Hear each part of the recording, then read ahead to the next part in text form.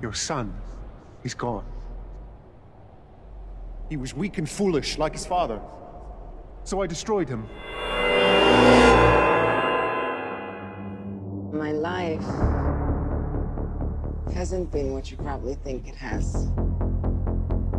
We all have our struggles. Have you ever been in love?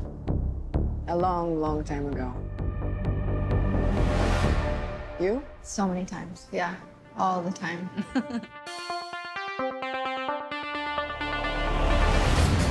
What is up, everybody? Welcome to the Weak and Foolish Movie Podcast. I am your host today, Job Eng, and with me as always is... Mike Tang. Mike Tang, and returning by popular demand to once again bring his deep well of insight, our very good friend, Derek Brover. Derek, say hello. Oh, thanks for having me again, guys. Awesome. Today we are going to be talking about Wonder Woman 1984, a brand new movie that debuted on HBO Max and in some theaters on Christmas Day. We're going to discuss whether this was a great Christmas gift or a coal that ended up in our TV stockings, a lump of coal. But before we get there, a little bit of business actually. Our podcast is finally on Apple Podcasts and Spotify and Google Play and a host of other places. We're really excited about this. We're excited for this podcast to be accessible in more ways than just YouTube. So look us up, share us, listen in the car, have fun. And we also want to make this a bigger conversation than just us talking. So let us know what you think of our episodes. You can always hit us up on social media, leave us a review on Apple Podcasts, or subscribe if you haven't already.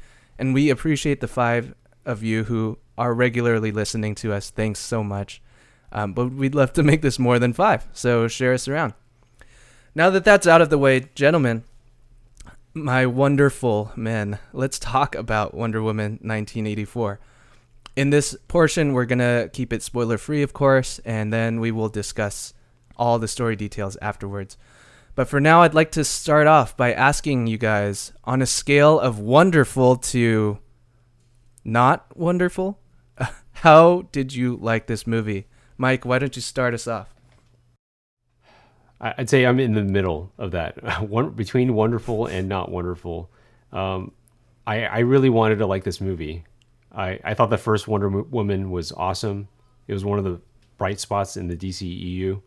And I felt like the trailers for this movie looked awesome. Like it was really exciting. They had really good music, and seeing Wonder Woman facing off against Cheetah. I mean, I know of Cheetah from like the cartoons, but I don't know too much about her. But you know, she appeared a lot throughout the animated series. So yeah, I was looking forward to this one. And I think the movie starts off with a bang. The opening sequence is stunning. Right, 2 positives right off the bat. Number 1, right, the sweeping IMAX shots. Those were breathtaking. Even watching it at home, I was wowed. We know it's IMAX because of how the aspect ratio changes in the movie, right? It fills up the entire frame of your TV screen. So we know it's an IMAX shot. The rest of the movie, it has a black letterbox on the top and bottom of your screen. So we know that that's not IMAX. So in addition to the IMAX shots, the musical score by Hans Zimmer, wow, electric, right? The swell in the chorus as we see sweeping shots of Themyscira. That was something that I felt like was missing in the first movie, and it completely got me in this one. And I felt like even in the opening action sequence, there were a couple of shots where the camera was placed in very unique places that I thought was really cool. So, you know, it was a fun way to start the movie. But then, you know, once we got to where the story was going, then my awe started to turn into disbelief. and I got to emphasize, I'm not a DC hater, right? Like, I love Batman. Batman's my favorite fictional character. And even within the DCEU, I've loved Man of Steel, Shazam, Aquaman, Wonder Woman. Those were all solid movies. But this movie became really disappointing really fast once it got going. I feel like the story was lifted out of a bad Saturday morning cartoon with really cartoony characters and motives. Kristen Wiig's character, who I was really excited about, like I mentioned, within the first 60 seconds of her showing up, I already felt like I've seen this character before in other superhero movies. Like, she's an overused trope, and I just rolled my eyes that we got this character again. And I'll talk more about it in the spoiler section. But the writing in this movie just wasn't very good. It feels like a film made by committee. I'm sure there were a lot of cooks in the kitchen on this one. It's not just one person, who has control over this. I'm sure there was a lot of, back and forth behind the scenes. I don't understand why, right? We as the audience, we don't know what actually happened behind the scenes, but I don't know, like, out of all the possible storylines that we could have gotten to explore and challenge the character of Diana Prince, that they went with this story, this cartoony Saturday morning cartoon story. But, credit to the main actors, Gal Gadot, Pedro Pascal, Kristen Wiig, Chris Pine. They did their best with really weak material. Like, I felt like they were acting their hearts out, and they knew that this was like a silly story that they were in.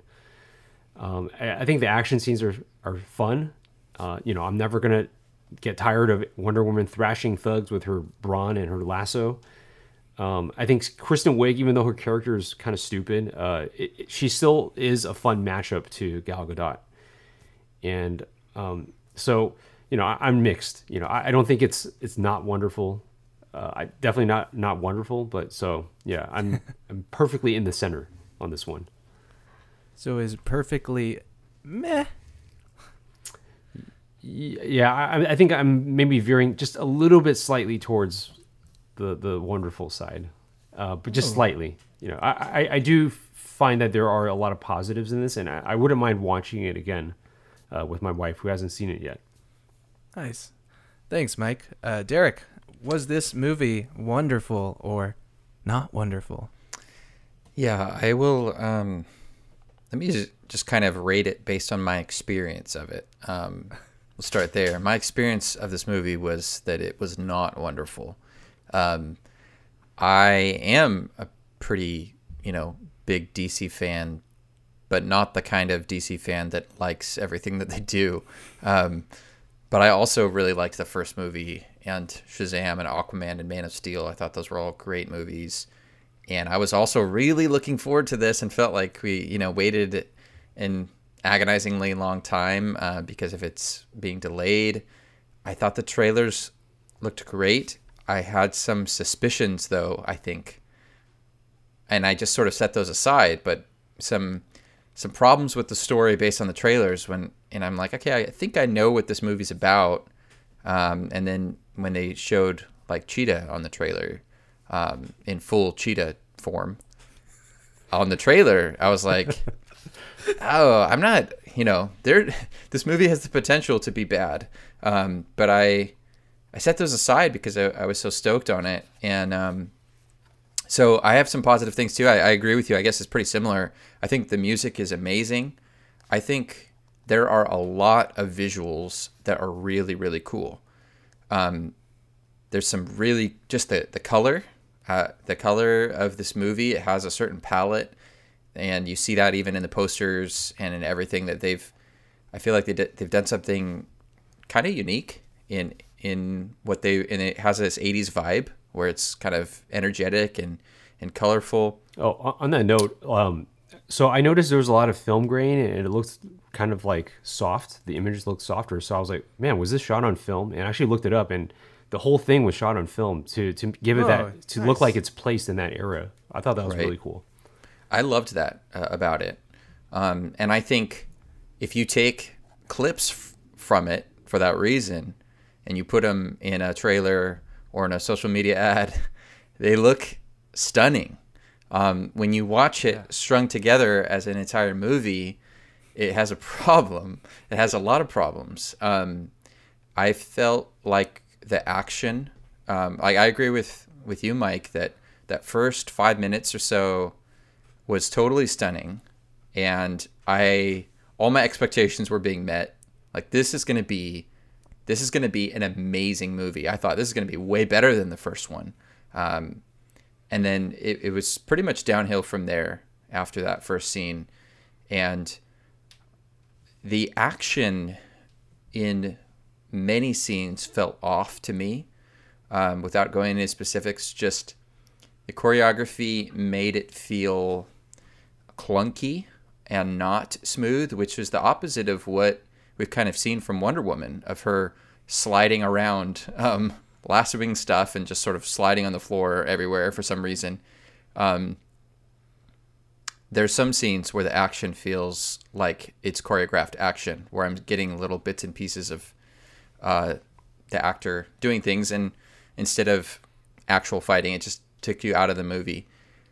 For me, the main thing that is not wonderful is not even the concept of the story, which, and I think we should talk about this, but the reason why you feel like it's a cartoony story, I think, is because there's a fatal sort of flaw in the storytelling level. And it ruins the characters and it ruins the story. But I think the concept was actually could have worked. So overall, I feel like I can deal with the main plot. I just think the way they executed it, I think for particular reasons that I think they were very committed to certain things, I think ruined the movie. So I could watch it again, but and I even thought about, like, maybe I should watch it again before we do this podcast, and I didn't want to. Oh. You heard it here, folks. You heard it here first, folks. Derek wanted to prepare better for you guys, but he decided not to. I couldn't bring myself to watch it again, especially when we have Zelda Breath of the Wild, you know. Yeah. Dude, I'm really surprised because Rover, you're generally like super positive about like all the movies that we've all watched together. I feel like Job and I are usually the downers, but like I'm so surprised that I'm coming out of this like more positive than you are. I think I would rather rewatch Justice League. Oh my! Oh my goodness! Wow! So, because as flawed as that movie was, I feel like on a fundamental level, I still felt like they were heroes I could cheer for, and I feel like this was not a good depiction of Wonder Woman as a protagonist. I was really disappointed in her, which again, this is coming from somebody who loved the first movie, who thinks the lead actress is just amazing. You know, I would watch her in anything. I think she's just a stunning personality. She's beautiful, and everything, you know, that just comes out of her mouth, she seems like some sort of goddess, right? And I'm not the only one that feels that way. She's just amazing. Yeah. And yeah, she did okay, I think, in this movie with what she had, but on the storytelling level, I feel like they really spoiled her character in this movie. I want to kind of to say something about Cheetah and her form. So this was all in the trailer, so it's not a spoiler, right? There's in the second trailer for the movie, she shows up with like a leopard print like jacket with like spikes on the shoulders, and she had this like punk rock like haircut and makeup, right? And I thought, okay, this is a really cool way of adapting the cartoon character, the comic character, who's just like basically a straight up cheetah, into like live action form. I'm like, this is a really good way to adapt it. And I had forgotten from the trailers that there was that CGI character at the end. So during the movie, when I saw the end where she actually transforms into a cheetah, and again, this is in the trailers, but I had forgotten it when I watched it. But when she turns into full cheetah, I had recently watched Cats 2 weeks, like 2-3 weeks ago. I knew this was where it was going. And dude, it just brought back the trauma of watching Cats. And I'm like, oh no, not Kristen Wiig. She's too good for this. Yeah, they had a really good interpretation of the cheetah character, and then that's one example of how the movie becomes too much of a cartoon. And I'm gonna talk about suspension of disbelief in spoilers, so we can go a little bit more in detail on that. But yeah, let's get to that quickly, real quick. I agree with you guys on this film. Although I actually came away in our group text, I actually said that was a great movie, and you guys thought I was kidding. I actually enjoyed this film. It was not a great movie, I was kidding, but it's not a good movie. But I did have a lot of fun with it. So does that make a movie good then? If you had fun, you know, what's the point of movies? It made me think. Anyway, I agree. The film felt really unfocused, and really strangely, Patty Jenkins, the director of the first Wonder Woman, did a great job. I felt like the industry was so happy with what she did. So you would think that she would get full creative control to work on this, but I agree with you guys. It certainly doesn't feel like this was a singular director's vision. It felt like there was a lot going on with this film, and I'm wondering if it's because the sequel has to be bigger, it has to be better, or whatever it might be. So I agree it was a little strange. Although there were a lot of good moments. I thought Pedro Pascal's performance was really wonderful, especially coming off of, you know, his stoicism in The Mandalorian, and then coming to this. It was just so refreshing. Felt like a totally different person. He ate it up. He yes. ate, like that and quite that's what literally. I appreciate about it. Like, I mean, I'm sure they know that they're in like a bad movie. Like, his character is really silly, but dude, he just goes full on in it. Oh Like, my goodness. he's in a cartoon acting. I agree with you, man. It was so delicious. I have to say. I thought I was just laughing and smiling the whole time, and I was just like, this guy is so sleazy. It's awesome. Of course, Gal Gadot as Wonder Woman is great.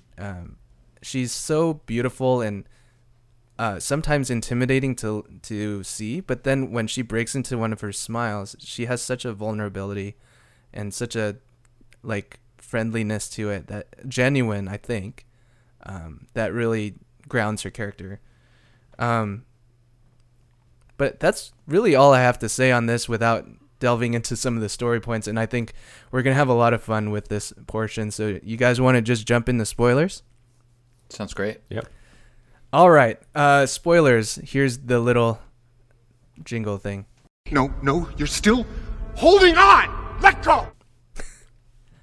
Spoilers. I'm gonna start by asking Derek, what was the point of this movie? What was the movie trying to say?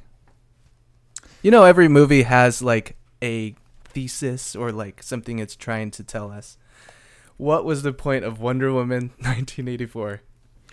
Well, that opening scene that we loved kind of set us up for it, where we get to see the young Diana compete in these Olympic type competition, and then she cheats. She cheats, and she is about to win, and she is stopped by, is that her mentor? I can't remember. I think these are aunt. Yeah, that's right. Yes. And she stops her and says that's not, you can't be a hero if you're gonna lie. And she says it better than that. But that, and then that sets us up for the movie, right? So, and then the actual evil force of the movie is the God of Lies, and that's where we get our two antagonists are both tapping into Dolos. Is that how you say it? The God of Lies, who we never see, but that is the bad, evil thing. And so she has to overcome the lies with truth. And so she has the lasso of truth, and she is able to overcome the lies with the truth and give up on trying to cheat and get her long lost love, Steve Trevor, back, which is what she wanted. But she decides the type of hero she's going to be. She's going to combat the lies with the truth, give up what she wants, because people need the truth. Everybody wants to prefer a delusion and try to be happy, but they don't understand that that comes with a jinx, and any believing a lie, accepting a lie, always you pay a price. And so I don't feel like the main point is bad, but yeah. So I mean, I feel like it's a little on the nose. I think everybody kind of caught what the movie was about. I think I knew what it was going to be about 10 minutes in, when she got that message saying no hero, can do this. And then I'd already seen the trailers, right? So I already knew what the whole movie was going to be. So I knew there was going to be a wish stone. I knew there was going to be a bunch of, I knew she was going to lose Steve Trevor at the end. Oh, So, that was in the trailer? no, I'm saying after that opening scene, I mean, I knew it even from the trailers, right? There's no Oh, way gotcha. she's going to get him back, right? And then she gets him back, but she's told in the first, 10 minutes as a child that she can't cheat. So I'm like, oh, so she's going to have to give him up to save the day. Thank you, Derek. Mike, do you agree? Yeah, definitely. And I think just to add on to that, Patty Jenkins deliberately set this movie in 1984, not just because it's a cool era with lots of cool music and costumes, but apparently it was a decade of excess, according to her. I remember reading like an interview with her about this. But despite all the excess in American culture, we always want more. Like whatever we have isn't good enough, and that's the promise that Wish Stone and Max Lord extends to the world. So wanting more and more throws the entire world into turmoil, right? Once everybody is able to have one wish and their wish is fulfilled, the entire planet's in pandemonium, right? So I thought, in terms of like the moral of the story, I think that's something that we can all like agree on and get behind. But yeah, just not kind of clunky, like Derek said, a little bit on the nose. But I don't think it's a bad message, and I think it's good that it has something to say about that, compared to a movie like Batman versus Superman: Dawn of Justice, where I don't know, it was just trying to tear down our heroes and portray them as like, I don't know, like warmongers and or corrupt, power corrupts. But it's referring to Superman and Batman. Like that's not a message that I would want. That's not a movie that I would want to show like my kids in the future. Like I'd much rather show them this than like Batman versus Superman, where I think the moral message is a little bit unclear and murky. Nice. Thanks for your thoughts, guys. I think in summary, we're saying it's a great message, but the mechanics of it or the execution was a little clunky. Yeah, I mean, I have kind of a little bit of a rant. I don't know if this is a good time for it, but it has to Do it. with... Let's hear it. Yeah. Is this the storytelling thing that you were talking about earlier? Yeah. Yeah. Right. Yeah, this is where I feel like there's a fatal flaw. If there was anything to criticize about the first movie, at least, and maybe it's just anecdotal, but from everybody I talked to, they say, I love Wonder Woman. Except for that final battle. That was lame. And part of the reason it was lame is it seemed too easy. And the idea that the god of war was actually behind the war, I think a lot of people were expecting that to not, for her to be wrong, that it wasn't the god of war, that people are actually evil and fighting a war. And then at the end of Wonder Woman, you find out, no, it's actually the god of war who is causing this world war, and she just needs to have an epic superhero movie battle with him. But this movie took it one step farther and said, you didn't like the battle with the god of war? Okay, so we'll make it the god of lies this time, but we won't have her fight him. He just won't be in the movie. And so she will fight his agents, who are all victims. And this is my biggest problem with the movie, is that our two antagonists are both victims. One is bullied and, had a dream for a business and just, it never worked out. And he was deceitful. He lied. He lied to his kid. He lied to everybody. He lied to himself. But really, he was mistreated as a child, and this is why he's acting this way. Cheetah's character, she just feels like she's unfulfilled in life, and she's jealous and envious and never can have what she wants, and so she makes bad choices. And in fact, this is actually the problem with all of reality. When everyone's wishing on the Dreamstone, they're all wanting whatever they want, which fits with this excessive era, right, of the 80s, at least the way it's maybe stereotyped. But they all need to just renounce their wish. And if we just renounce our wish and accept the truth, then we'll all be happy. And to me, this is fatally flawed, because in a superhero movie like this, where we want to have like this global stakes, I want actual evil. And I don't believe what I think is maybe a underlying conviction of the secular worldview, that humanity is not evil, that we're the victims of evil, victims of corrupt institutions and things gone wrong. But we ourselves are not actually evil. And so these sort of evil gods kind of bring out the worst in us, and we make bad choices because we're victims. And it's because of that, I think, that we end up with sort of weak, not believable antagonists. And to me, that then brings down Wonder Woman, because now her personal struggle with, do I give up Steve Trevor or not, seems weak to us. I mean, it seemed weak to me, where I'm like, she was so principled. She had so much honor in everything we've seen from her. And now all of a sudden she's like, I've never been happy because Steve Trevor died like 40 years ago. And so I'm never going to be happy. And yeah, I'll like save some kids in malls sometimes, but it basically sucks because I loved a guy 40 years ago. Oh, and if, I'll take him back and destroy the world. Yeah, that'll be cool. Like, I'm like, you kind of stink, Wonder Woman. Like, I understand her struggling and then prevailing at the end, but it seemed not big enough stakes. So you bring down the stakes of the antagonist, and then it ends up bringing down the value of our hero. And so what I'm left with is something that feels cartoony, because I never believe Max Lord is evil. Like, at the end of the movie, his kid is like, I love you. You don't have to be all those things. I love you because you're my dad.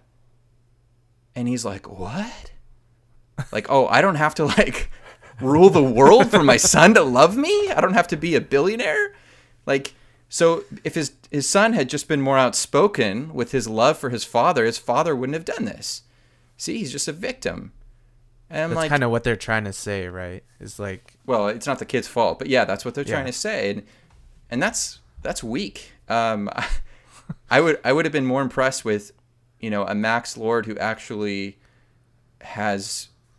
is corrupt enough to want to do this, not who was bullied as a kid and just wants to impress his son. We feel bad for these villains. We don't hate them, and so that kind of makes a poor superhero movie. I hate to draw comparisons to others and to Marvel, but like, when you defeat Thanos, you're pretty stoked, right? Like when the Avengers defeat Thanos, because he's a great evil. Max Lord, you're like, dude, somebody give this guy a hug. yeah. That's not a good villain. So to me, that was the fatal flaw of this movie, was we want to keep this theme from the first one. Mankind's not evil. It's these gods that are bringing out evil. And so, yes, we have war and we have greed and deception, and these are problems in humanity. But someone like Wonder Woman will guide us to realize that we don't need to embrace the deception. It's not us that's the problem. And that, to me, I think is unbelievable, not just because it's a secular worldview, but because it's not true. And so we don't believe it. I don't think we buy that, oh, everyone who's corrupt is just a victim.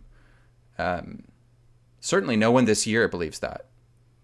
Yeah. Right? Where people have been arguing vehemently about actual good and evil, right? Whatever side people are on, whatever they're angry about, it's about real good and evil. And so when you have this movie to end the year to basically say, all our problems, it's not our fault, we're just victims. That was anyway. Yeah. This was I just want to say I'm just so glad we asked Derek to come onto this podcast, because yeah, that was awesome. I mean, those are definitely terms that I did not consider when I was thinking about this film. Oh, yes, I agree. Derek's awesome. I mean, if you guys compare it to other DC movies, let's say take Shazam or Aquaman, the villains are not perfect, but they're more believable, right? Right. Yeah. Yeah, I agree. I think if there was anything that this film was trying to say, which we all kind of agreed there was a good message somewhere within this film, And I think, like, you're right, that's the flaw of the first one too. It would have been really compelling for this goddess to come into, quote unquote, the real world and find that the god of war lives on, but in the hearts of people. And it's like, it's because humans have agency and have choice, like, to do this, and they're not being influenced externally. It's almost like a human nature sort of thing, only to rip the rug from under us and say, hey, look, like, it's actually this god that's influencing it all. And then to do the same thing here, I agree. It kind of undercuts the whole point. It's like, if your point is that humans have great capacity for evil or bad, but they can make this choice to be better. If your main villain is a god that's just kind of like able to influence people's hearts and minds, then it kind of changes the whole feel of what you're going for, you know? And it seems like that's present. It's just not all the way there, because it doesn't seem like there's really responsibility taken. Yeah. And I think that's in the first one too. I mean, This is a world war. Like, are we not responsible for our choices and for this destruction and mass death? And then in the second movie, I feel like it's just so in your face, where the whole world is destroying itself by wishing for things. And then they just need to hear Wonder Woman's voice and renounce their wish. And all that excess and greed and lies and deception will just abandon it. It will, and I, Mike, I think it's really interesting. You talked about suspending disbelief and this feeling cartoony, because you liked Aquaman, right? Yeah. I mean, if you Yes. think about what you're looking at, he's riding on a, Seahorse. dolphin and stuff. Yeah, seahorse. Like, it is a straight up like cartoon. It's total comic book. But the stakes felt bigger and more believable because, we hated the villain. He was jealous. He had an actual motive we bought, and we wanted to see him win. Same thing with Shazam, right? I mean, it's totally a very comic booky premise. I mean, if Wonder Woman has a Marvel counterpart, it's Thor, right? And in a similar way, we see mythical, divine characters come to life, and I just think it's any superhero movie that starts with the premise that we don't want to have villains that are actually evil. We want them to be victims. I think that movie's gonna suck. So, looks really pretty, but for me, that Shot was on the film. fatal flaw. That was the fatal flaw for me. Can you think of another example, like another superhero movie or just another movie where the villains are kind of portrayed in this way, where they're not pure evil, they're victims? Yeah. Star Wars: The Force Awakens. Kylo Ren, he's a victim because his parents didn't love him and he became evil, and maybe not. Well, I mean, Not quite the same. we still have real evil though. Snoke, right? Snoke and the dark side. Yeah, but Right. I mean, Snoke was the puppet, right? Oh, we're about to become a Star Wars podcast again. Sorry. But I mean, isn't that part of the conversation with when you are talking about Star Wars, with the original trilogy versus the prequel trilogy, right? Where like there's actual evil, and then we go back and we tell the prequel trilogy and we just say, see, but Anakin's just a victim. There you go.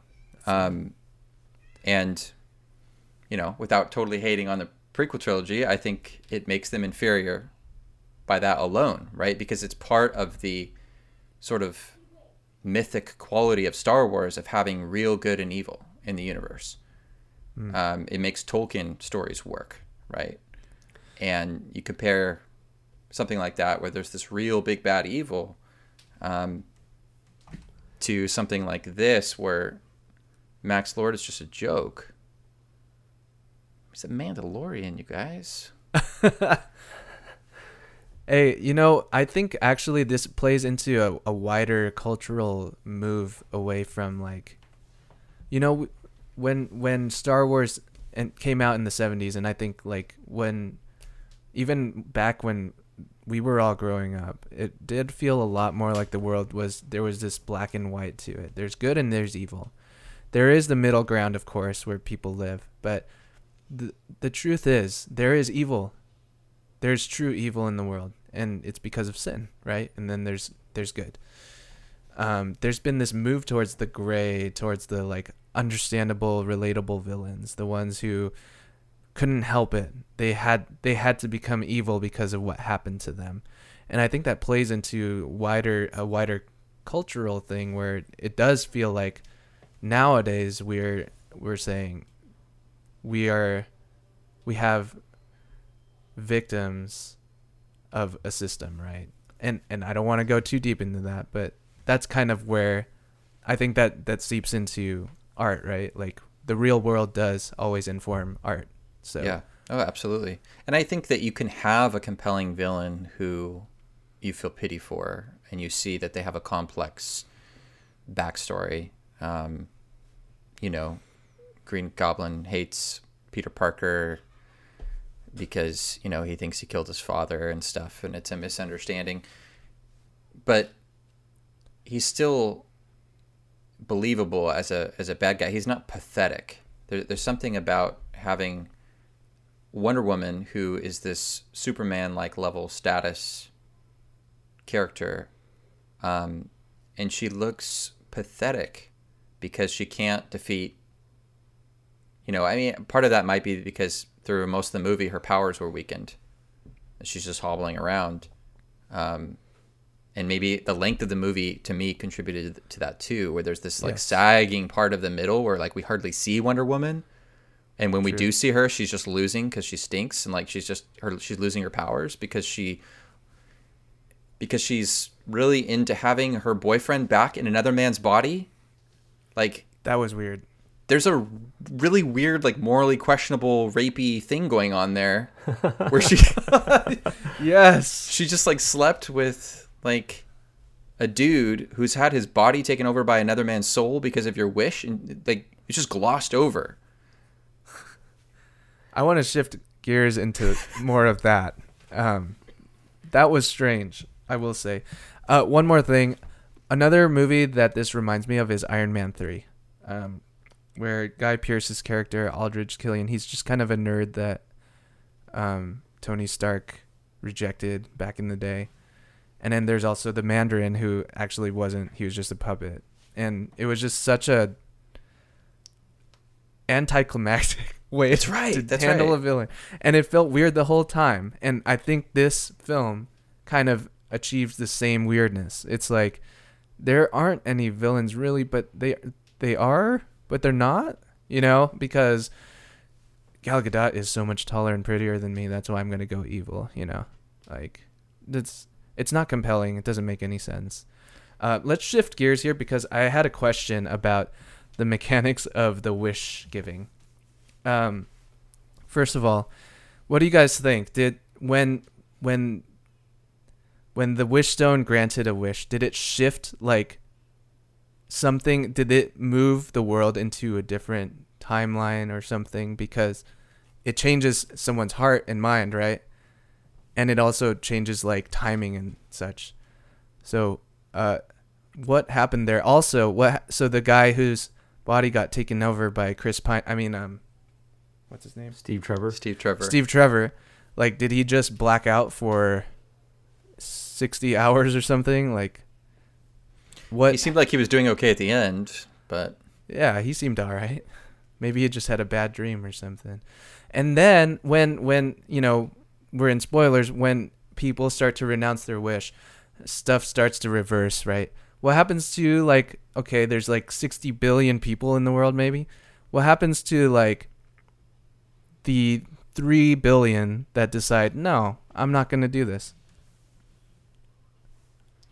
But Wonder Woman spoke to them, so when you hear Gal Gadot's voice, it immediately compels you. Irresistible grace.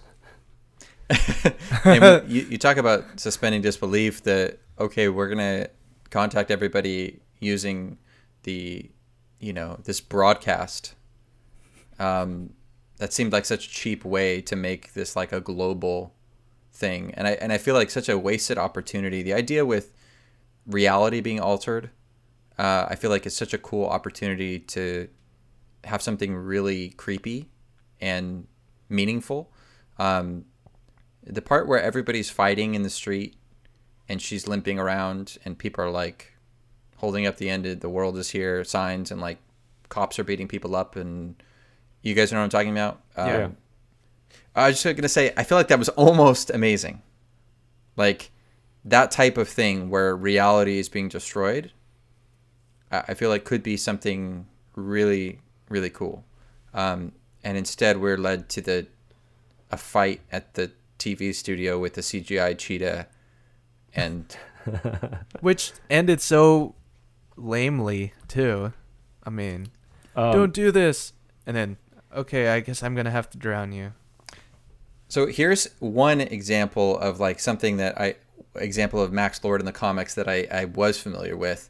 There's a comic called Identity Crisis. It's pretty messed up, but in that story, Max Lord uses his powers of persuasion, because he does have superpowers in the comics. Usually in most iterations of him, he can do this similar thing, like, but not because of the Dreamstone, but because of other reasons.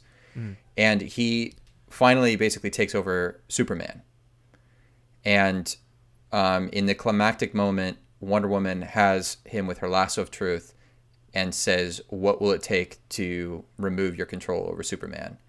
And he says, because he has to speak the truth, he says, "You'd have to kill me." And she just snaps his neck and kills him. Whew. And then that moment was taken and broadcast to the world, so everyone sees that Wonder Woman is a murderer, and it was like a big plot point.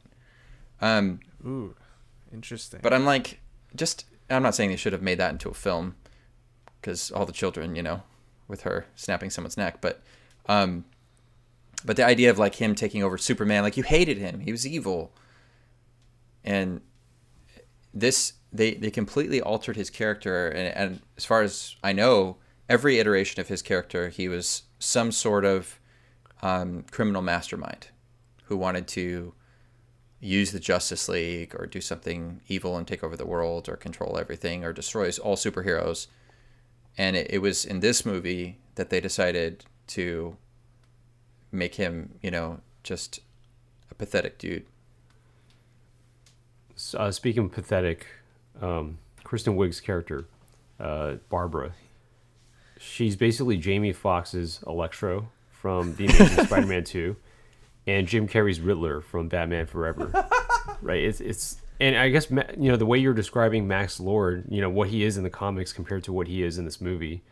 I mean, he's essentially kind of like that trope, right? Just a loser.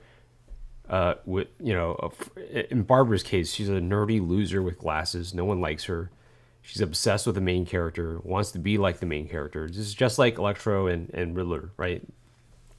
So I don't know. Yeah, it's just funny that they not only took that trope and used it in this film, but they used it twice. That's right. Used it twice poorly. Yes. And so it makes it feel like something really unsatisfying that's what she needs to overcome. The greatest Wonder Woman scene in any movie that this character's been in is when she is going across the battlefield, right, in Wonder Woman. Yeah. In No Man's Land. In No Man's Land. Like, she's bringing she's her goodness and her power to save victims and defeat evil in a way that we can't. And she has that Superman like thing going on where, hey, we want a savior, like we want someone to do good and help us.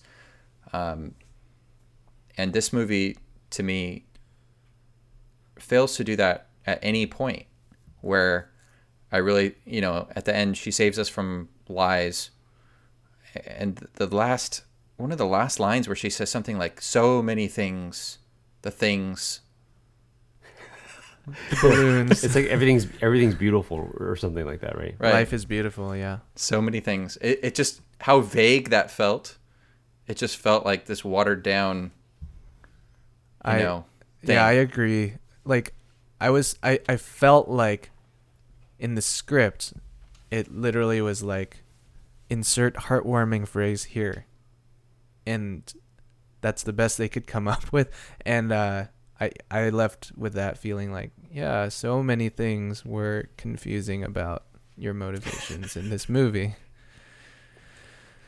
Can we talk about the invisible jet? 'Cause Oh, yeah. I know that's a thing in the comics and the cartoon. Like, that's Wonder Woman's vehicle. Even though she flies, she has like a jet. But it's fine. But in this movie, the way that it's introduced, I was so shocked. It's introduced in the same way that Katana was introduced in Suicide Squad, where it's like something just appears in the plot, and then, hey, oh, by the way, this is the thing that I was taught on how to make things invisible. And like, there's nothing setting that up, right? There's nothing setting up this power, like this ability to build invisibility. It's just dropped into the movie from thin air, and and then when she turns the entire jet invisible, she does this thing with her hands. I'm like, what? She has that power? I'm like, and when she does turn the jet invisible, I was thinking, why couldn't she just turn herself invisible, and then she wouldn't have to destroy all these security cameras in malls when she's like saving people? Because she has to have Steve with her. She's not gonna carry him. I agree. Like, what if they had introduced that in her trials at the beginning, in the opening sequence, where like right. she ran into something where sure, she had to make herself invisible, and she tried and maybe couldn't quite get it, but it worked for a little bit. I think that would have like made that moment more meaningful, or it would have earned it more. Yeah, I mean, the visuals of them in the jet with like the fireworks exploding over them, that they use that in the trailer. It's a really cool shot. But yeah, ultimately, I was like, I get it's an Easter egg for comics, comic fans, but zero setup. Like, we were never told that you were working on this. She's like, oh yeah, I forgot to mention I've been working on something. Making things invisible power. And they have functional fighter jets at the Smithsonian? Yeah. Even that, like, who's she fighting at that point? Who is she running away from? She just stole a jet, so... like she had a key card so she could get in. Like, it looked like, oh, this, I own this place. Like, you pick whatever plane that you want. Like, I guess she has access because she's a researcher for the Smithsonian. Yeah. But that, you would think you would require like high level government access to access the fighter jets in the backyard of the museum. But it had gasoline in it too. Yes. It was ready to go. Yeah. But there's just like zero stakes, right? So she learns how to use a new superpower because the U.S. government is shooting down somebody who just stole a plane. Like, yeah. The stakes are just all wrong. Yeah. So Derek, I know you're more familiar with the comics than either of us. So, I mean, Wonder Woman flies in the comics and cartoons, right? Yeah. So she's like a female Superman, pretty much. Okay, yeah.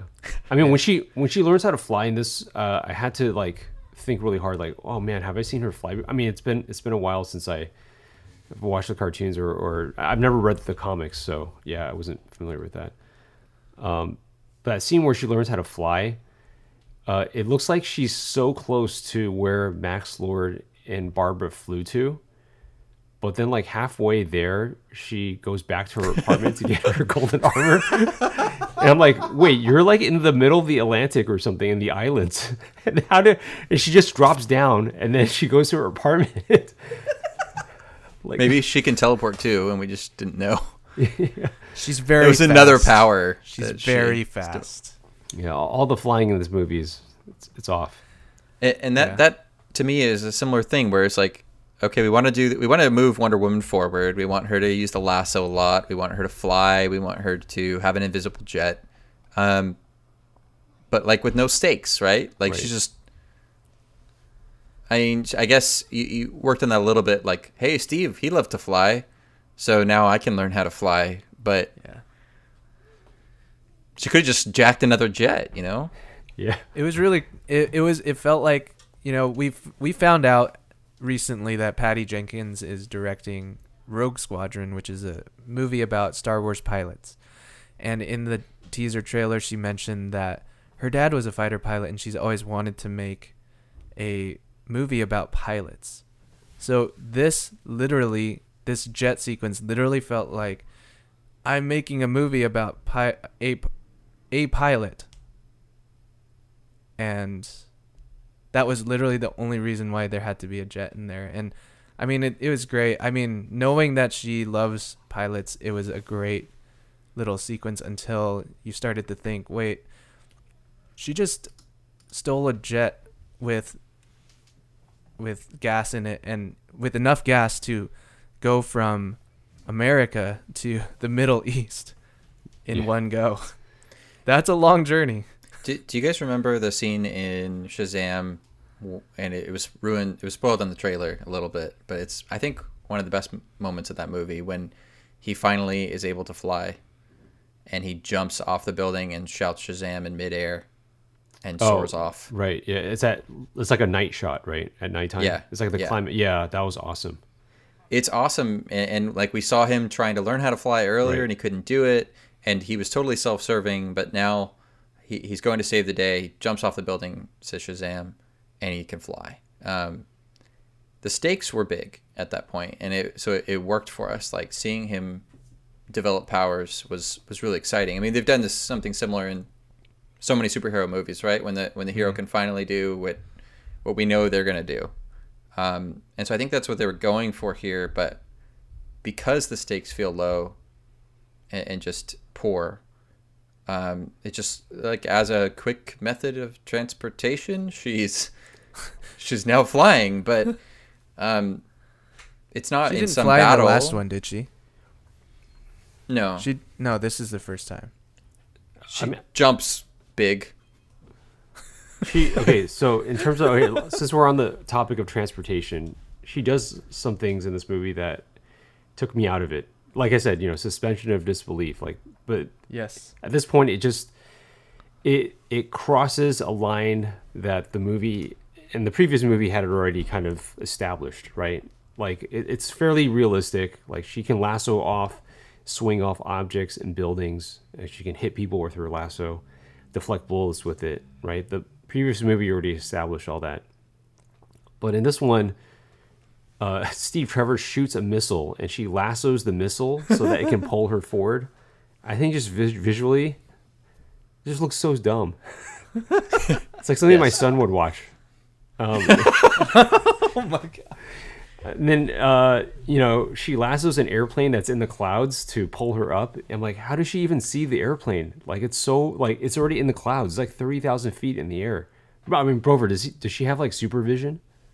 I don't know. She has really good glasses. Remember she wore glasses in the last one? Oh, okay. I guess she's using contacts now. Yeah, she's using contacts. She got LASIK in 1984. All right. We need to see her, we need to see some build up to that. Yes. Right. Right. Yeah. And we need those to be like really big moments. You can't just have her just lassoing lightning just, here and there, like when before she couldn't do any of this stuff. Yeah. Dude, the best mode of transportation in this movie was her lassoing a lightning bolt. Yes. It's swinging from lightning bolt to lightning bolt. Yeah.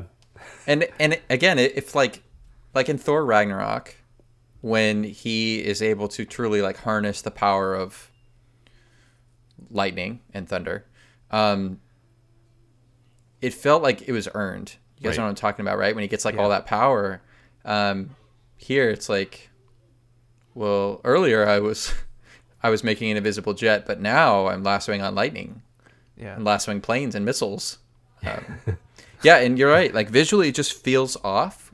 Where it's like we get shots of her when we know she's acting, and then we get like distant CGI shots, and you're trying to put them together to make it feel natural, but it didn't feel natural.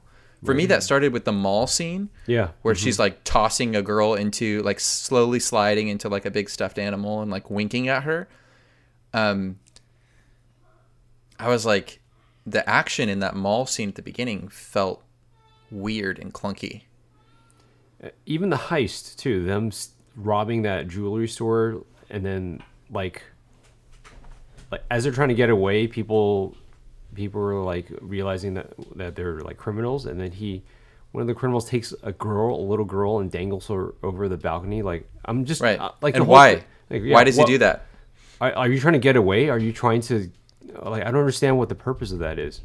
And they're really clear to show the other criminals say, no, don't Yeah. do this. Right. So, see, there's nobody evil here. Yeah. There's no victims. It's just people who need things, and they're misunderstood, and they're just doing a little looting, you know. And Wonder Woman, like, this is her full-time job now, is sliding around in malls, stopping people with bad childhoods who are stealing things. And Oh man. instead of like stopping world wars. I'm like, Yeah. I am. We've been ragging on the movie for a while. I kind of want to say something positive about it. Kind of want to circle back to the music. I just love how Hans Zimmer was the one who composed the Wonder Woman score when she was first introduced in Batman vs Superman. And I don't know if he composed the music in the first Wonder Woman movie. I don't think he did. But I think it was awesome that he came back for the second film, and he took like threads of the original theme song for Wonder Woman and expanded it. Like, you still hear the dun dun dun dun dun dun, but then he adds all this other stuff to it that just makes it sound so much more positive and bright and hopeful. I just loved that touch from the music. Nice. There's actually two instances. These are just some interesting tidbits that I noticed while watching it. There's actually two instances where they used music from other movies. When Wonder Woman's learning how to fly for the first time, that score is actually from the sci-fi film called Sunshine. Have you guys seen it? Oh, yeah. did not know that. Yeah, with Chris Evans, Michelle Yeoh. So that score was from that movie, and there's that scene where Wonder Woman's trying to persuade Max Lord to take back his wish. The score from that scene is actually from the opening scene from Batman vs Superman, where Bruce Wayne's parents are getting killed. So I thought at that moment when that score came in, I thought that Max Lord was somehow going to tie into BVS or like to Thomas Wayne or something. That'll be in the Snyder Cut. Yeah. Hey, the timeline works, right? This is in the 80s. Yeah, Bruce Wayne's alive, so. I will say, I was waiting for the electric guitar part of that theme to finally come on. And when it did, I pumped my fist in the air, like, out of actual excitement. I was so stoked. It's a great riff, yeah. There were so many times when it was like, doom, doom, doom, doom, doom. And then I was like, oh, they're going to do it. And then they didn't. It was like, that was the most suspenseful part of this movie, was waiting for the theme to kick in. It's sad. I thought the music was so good, and I was waiting for that too. And when it did come in, I loved it. And I remember, like... But it's this movie. Well, after the movie, April said, like, man, we never really got that theme. Love that, like, guitar riff. And I was like, what are you talking about? They played it. She's like, really? I didn't hear it. And I think was pretty low in the mix. It was lower in the mix than it wasn't as loud as it was before, but still, I think she was just distracted by what she was looking at. Man, yeah. Some positives for this film that I take away from it, and that ultimately helped me enjoy it, is I did enjoy the campiness of how some of it got portrayed. So again, I thought Max Lord, even though the structure of the story around him was pretty abominable, I thought his performance was so good, and I actually believed the pain he was going through, because Pedro Pascal just acted it so well. And another great moment was when Wonder Woman Diana had to let go of Steve, even though she had made the reprehensible decision to bring him back in the first place. Her saying, I need to deciding I gotta let you go, and that goodbye actually touched me a lot. and I thought it was a effective moment. And I think that's just credit to the actors for acting even despite the script. So, Yeah, I don't think there was really a bad performance. no, not at all. When she gets Steve Trevor in the first place, and I feel like that scene was actually pretty effective. We just needed some exposition or something afterwards. Yeah. But when, she meets him and this other dude turns into him, I thought that was actually a really cool scene, the way they shot that, and it's sort of spinning around. My problem with it was just afterwards, it was just assumed that they'd had a conversation about it. Right. And because we knew what had happened at that point, but she didn't seem to have any moral qualms with it to begin with, and that was weird. But then when she did leave him behind, it's not just the parting, but she gets her powers back right away, and she starts running faster and faster. Mm-hmm. I thought that was really cool. Like, yes, I agree. seeing her get her powers back, it went to like 11 too quick when she's flying and everything, but it was her running cool to fast was see. cool. Yeah, that part, and I think like there was a close up of her face that sticks with me where it looked like she was in pain, like, because of how difficult that decision was. But ultimately catharsis because she could fly. So like we're nearing the end of this. Any last thoughts? Do you guys have thoughts on that mid-credits scene that was there? Well, I actually wanted to ask you guys, we mentioned before that Wonder Woman 3 was announced. Gal Gadot and Patty Jenkins they were coming back. I was wondering what do you guys want to see in a Wonder Woman 3? Boy. Do we want another one? I think it could survive. The franchise can continue, and I want to see a villain worthy of her. I think that's what I want. That's my wish. Renounce your wish, Derek. Well, what is that wish going to take from you? Cheetah is still alive at the end, so hopefully they bring her back and they don't CGI her. And that she's alive? Yeah, she was just sitting there looking at the sunset, right? Or sunrise. She wasn't killed at the end. Didn't they electrocute her? Yeah, but then she survived. Reverted, she survived. She reverted back to her human form. Oh, so does that mean, did the laws of physics reverse so that she could survive? I was curious about that. Well, she was as strong as Diana, right? So when she's electrocuted, it just stuns her, but she's not killed. She's just an example of a hero that, like you mentioned earlier, like she was wearing her punk rock kind of cheetah print thing.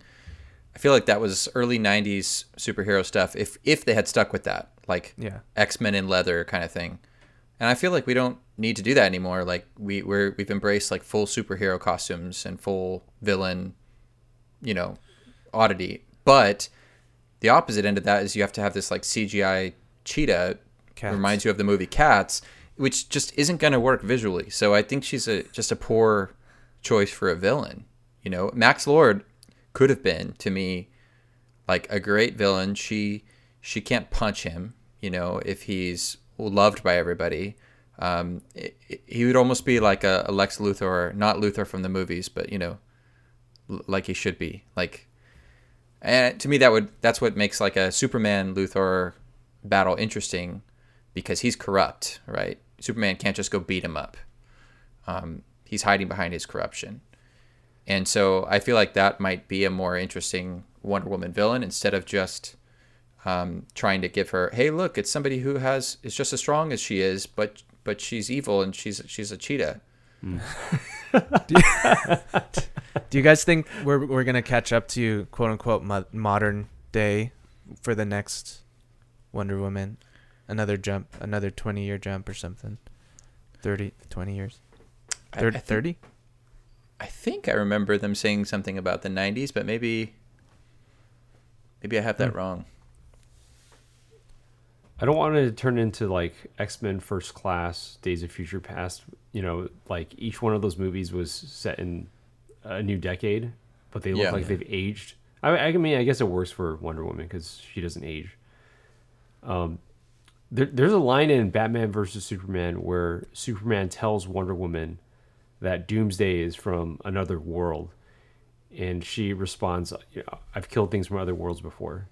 And I really wish we got that story instead of this magic genie story.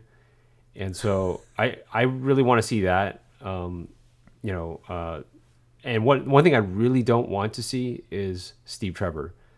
I thought the first movie had a great send-off. It was tragic. Yes. But then bringing him back for this movie felt kind of tired. And Chris Pine did whatever he could, right? But there were so many scenes where he was just there.